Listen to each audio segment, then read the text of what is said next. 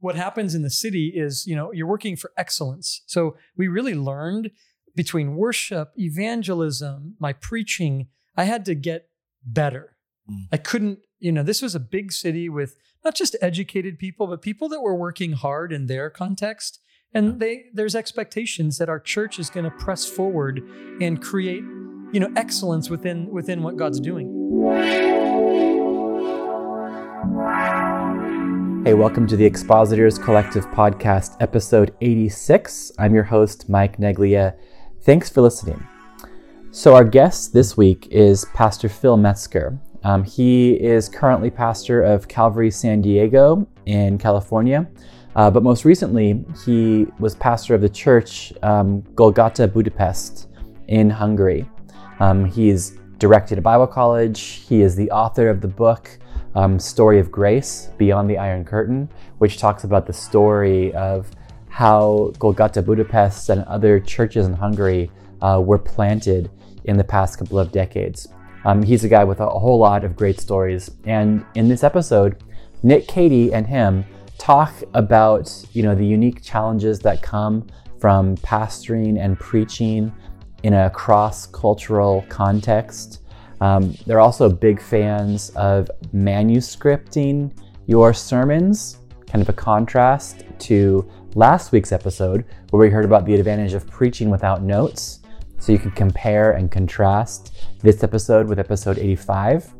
And also they discuss what it means to be like a gifted communicator, even with acting experience, and how that comes across through teaching and preaching. And also finally, the importance of an intentional pause. So anyway, speaking of Budapest, our first ever European training event is coming up. It's going to be March 7th, and it actually is going to be in Golgota Budapest, the church where Phil was the previous pastor of. And so if you live near Hungary, if you have friends in Europe and you want to point them towards this event, we'll be getting information up on our website soon, expositorscollective.com. So save the date, you Europeans, March 7th, Budapest. And then also for those of you that live in the US, remember February 21st and 22nd is coming up for our Las Vegas training weekend. All right, I hope that this episode and all that we do at the Expositors Collective helps you to grow in your personal study and your public proclamation of God's Word.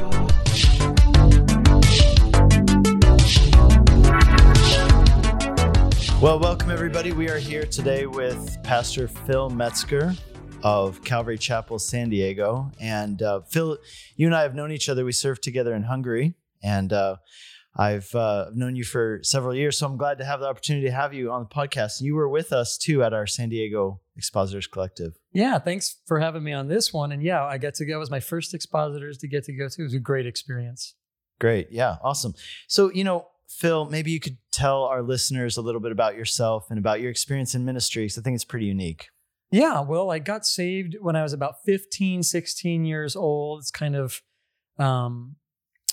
about the time period, and pretty quickly after I got saved, I met with some friends who are also new believers, and we all kind of got this heart for missions without knowing what that really meant. Just kind of, the wall, Berlin walls coming down, and we're kind of caught up in that period, that time period. And when was this? Well, for me, it was 91, 92. It was right around that time. And again, these events happened before that, but it was kind of the big talk. Like, what is the USSR, this former Soviet Union? What's it going to look like? And so we were kind of wrapped up with this kind of idea of like, what would it look like to get to go to one of those places to preach the gospel? And I was not a year old in my faith, no joke, at that point. So I had a great conversation with Pastor Chuck at that point about the idea, and he was nothing but completely supportive to it. If I was 45 years younger and single, I'd go with you, was what he said. Wow. And he gave us a blank check to go buy winter coats and sent us on our way. And so I ended up serving over in Moscow, Russia for a period of time. I was back in the States for a season, met up with a good buddy of mine who had gone a different direction. He had been going to Hungary. Greg Opine. And when I came back to America, I tried to go back to Russia, was denied a visa. Greg said, come to Hungary. I went to Hungary, fell in love with the place, the people, the opportunities. And after being a youth pastor at Costa Mesa for several years, I spent the last 20 years serving the Lord as a church planter in Hungary. And that's, of course, where you and I got to meet up and kind of really became, really figured out who I am in Christ and who I am as a minister serving there in Hungary. Yeah. And so you planted a church, and then you served at a Bible college, and then you pastored in Calvary in Budapest, right? Yeah. So we planted a church. Yeah. And while I was serving at the Bible college, we planted another church, a couple other churches during that time, and then started getting involved in reaching out to kind of the younger people in Budapest. That was the vision that the pastor Greg had at the time. And it was kind of modeled around the idea of let's make this evangelistic and for younger audience. So I started doing that, did that for a year, and then ended up having the opportunity to take over the church. Mm-hmm. Yeah. So, I mean, what's that like? How would you describe that maybe to some of our listeners, like about preaching in an international context as an American? What's unique about it? What might be different? Yeah, it's funny when you tell people you church planted in, Europe or in Hungary especially, people are thinking kind of, dusty rooms and, dirt floor kind of a deal. And certainly we had that as well, I guess you could say. But the majority of my time I spent living in the inner city. We spent serving in the inner city of Budapest, a very large church, a very tech savvy church, a very, I'd say very alive, very spirit filled. Something that like Tim Keller speaks a lot about or did on the subject of what happens in the city is, you're working for excellence. So we really learned between worship, evangelism, my preaching, I had to get better. I couldn't, this was a big city with not just educated people, but people that were working hard in their context.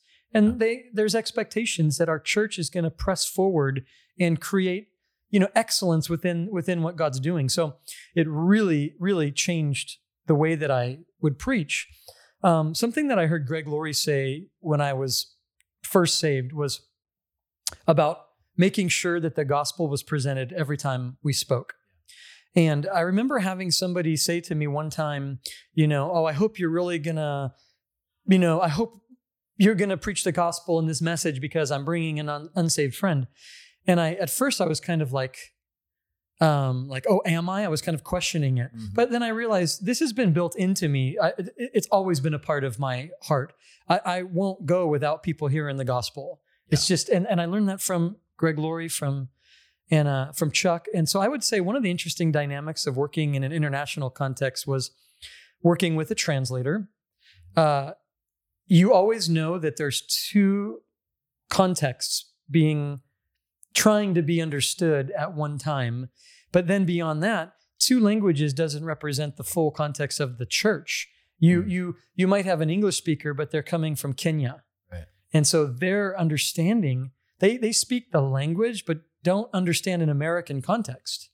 And so that was a very unique experience. And I've had a harder time adjusting to being back in America now. Yeah. How about, was it hard for you to get used to speaking without a translator? It took a couple months to, my wife was saying that, gosh, you didn't seem comfortable. And I don't know if it was just translation or just the fact of who are these people that I'm preaching to now here in this new church. But, the longer you're there and like the longer I was in Hungary, I didn't speak through translator because I couldn't talk, but it was the clearest form of communication. And so I really found myself engaging in the message 2 times. Yeah. I'm sharing something and then I'm really listening to make sure that what I'm sharing is what just got conveyed. Yeah. And it kind of created I felt like I was preaching it twice, even though it was only one time, in that one moment. And so I liked the pause in order to be able to process my thoughts. I think the thing that happens when you preach through translator over time is you learn how to be succinct in what you're trying to say. Yeah. You don't waste words. If you do, you lost so much time. And so I really learned to appreciate those things. Yeah, I spoke with a translator too, and there was a time, because in our context there was a lot less international crowd in our city. We were a small, more rural city where I was at, and I started preaching sometimes only in Hungarian and then sometimes with a translator. There are definitely benefits to speaking with a translator. I think one of the things is that your words kind of hang, right? So you get to have these shorter statements, but they almost seem to have sometimes more impact because they hang there for a little bit. I totally think that's true. I mean, again, the goal and the vision, and so much of what we did in Budapest, because it was the capital and it's such an international city, we did do things in both languages. Even now with a pastor who is Hungarian, we do translate into English because we don't want to leave anybody out. There's no reason for that. And it is you're so right. There's something about the weightiness when it you hear something and then you have a few seconds to chew it. And then they move on. Rather here in one language, it's just kind of like next thing, next thing, next thing. Neither are right. It's not right or wrong, but yeah. I like what you said on that. I agree. Well, I think that you can do that even without a translator.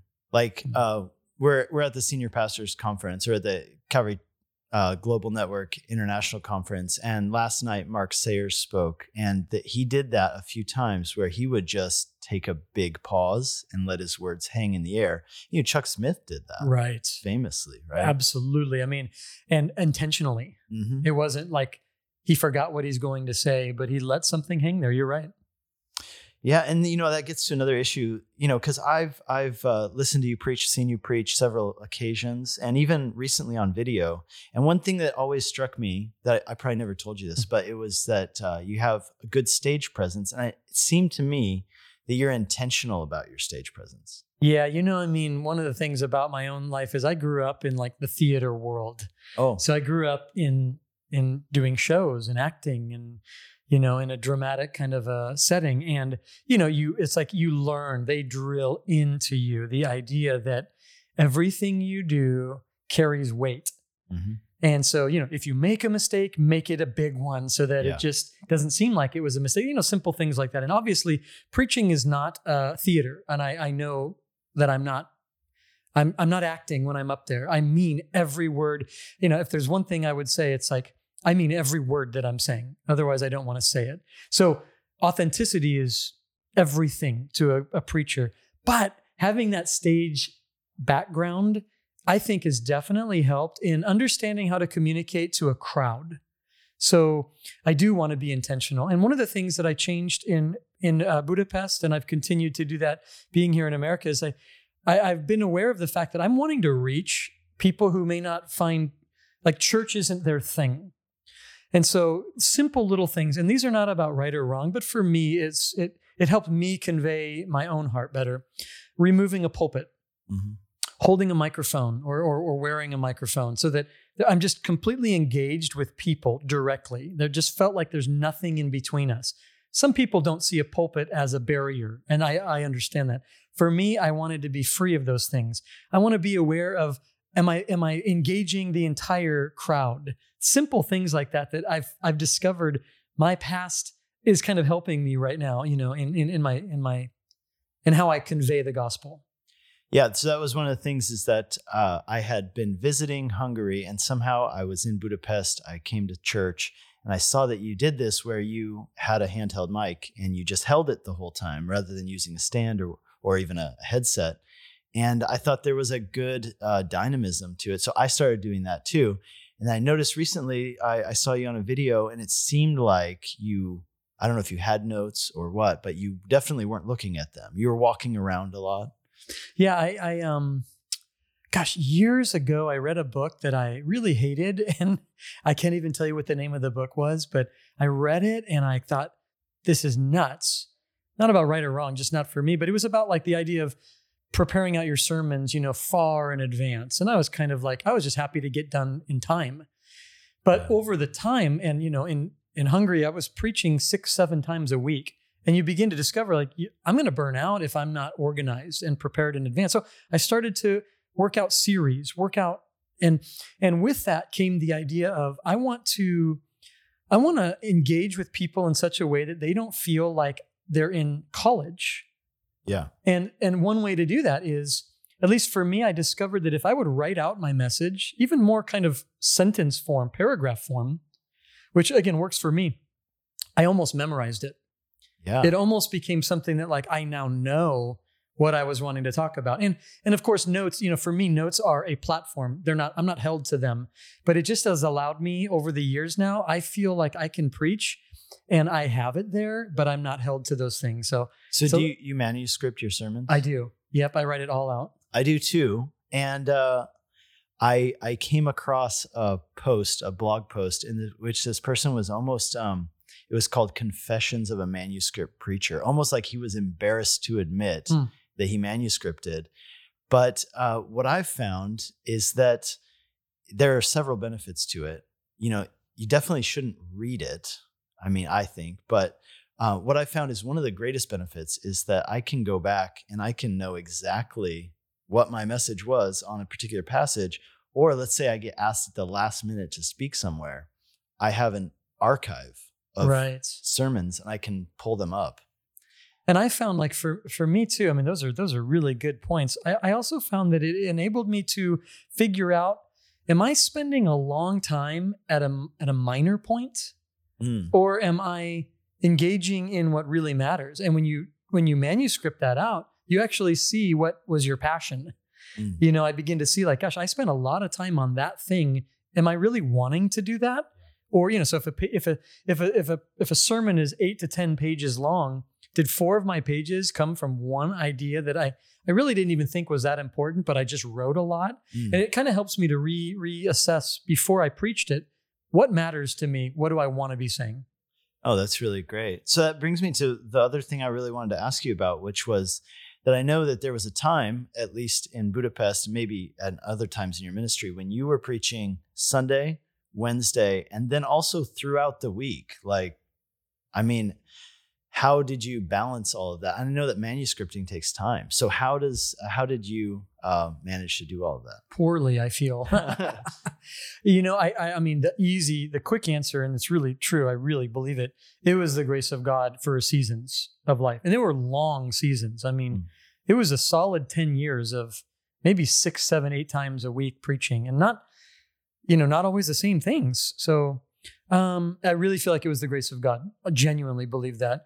It also, like for me, what I learned was how to, again, brevity and how to be concise.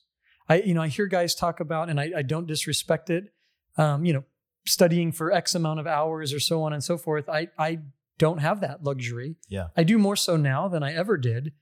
But I kind of hold to there was a George Whitefield quote when he was, I think 27 years old, preaching 10 times a week, traveling all the time, that whole thing during the Great Awakening.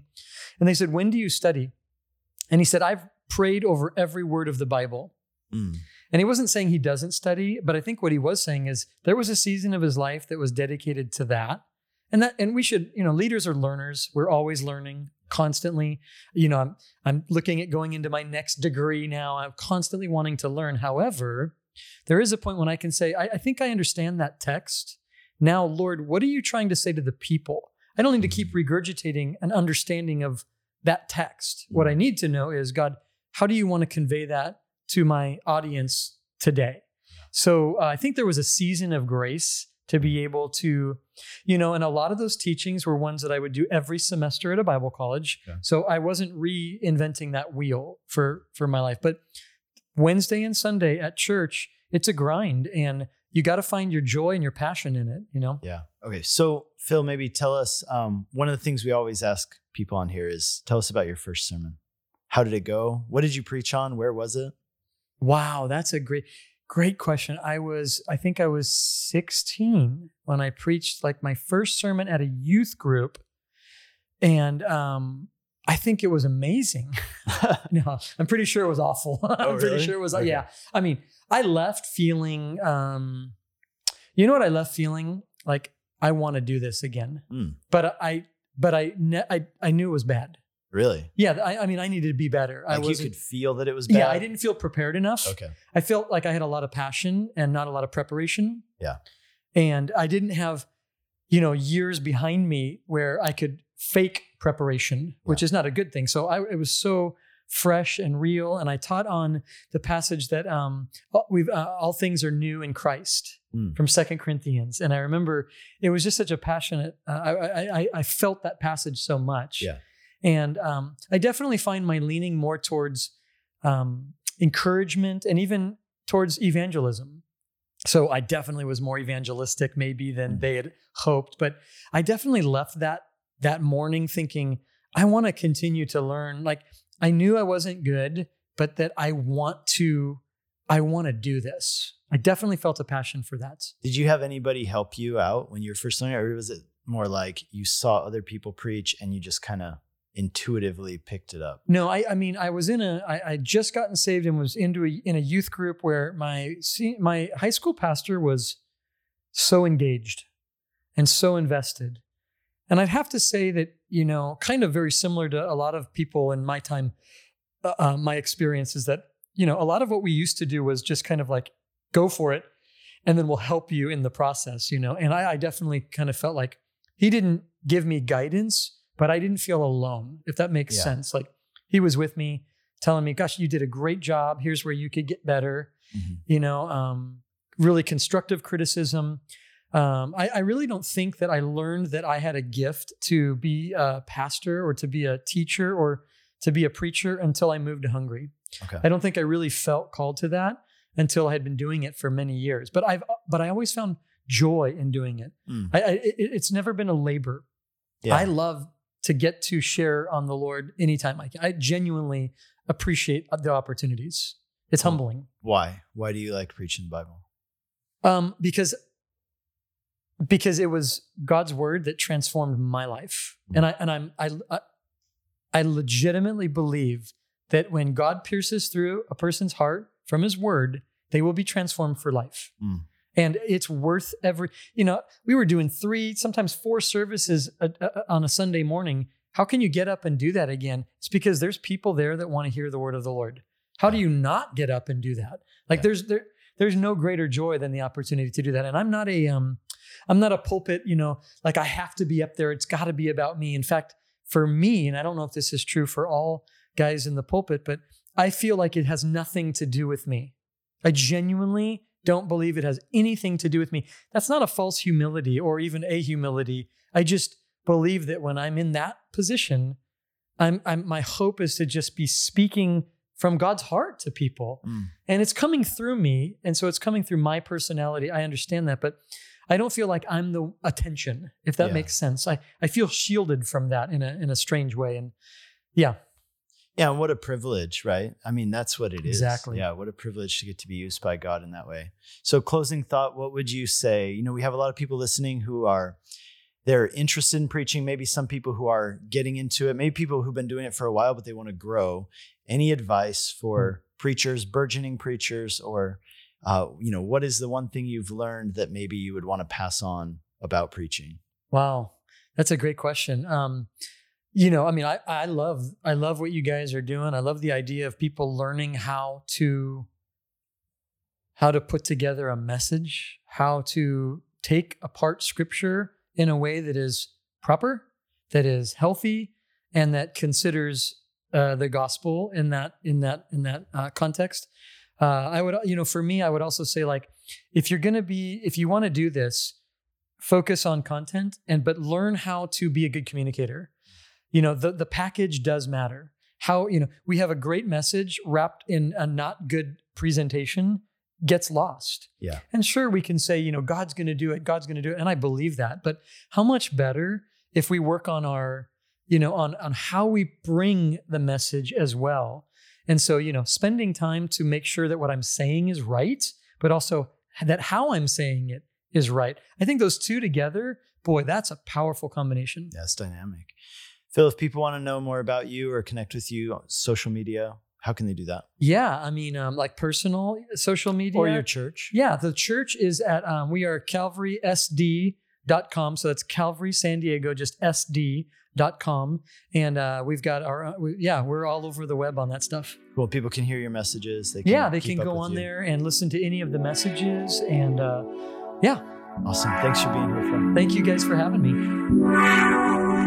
Hey, my name is Derek Nider. I'm the pastor of Calvary Chapel, Las Vegas. You know, we are so privileged to be able to host Expositors Collective on February 21st and 22nd of 2020. You know, if you want to learn how to teach the Word of God, you don't want to miss this opportunity to sit under some great teaching and learn in an interactive environment. If you're 18 to 34, let me tell you something, you don't want to miss it. I wish that this existed when I was learning to teach the Word of God. Make sure you sign up today and join us for this life-changing opportunity.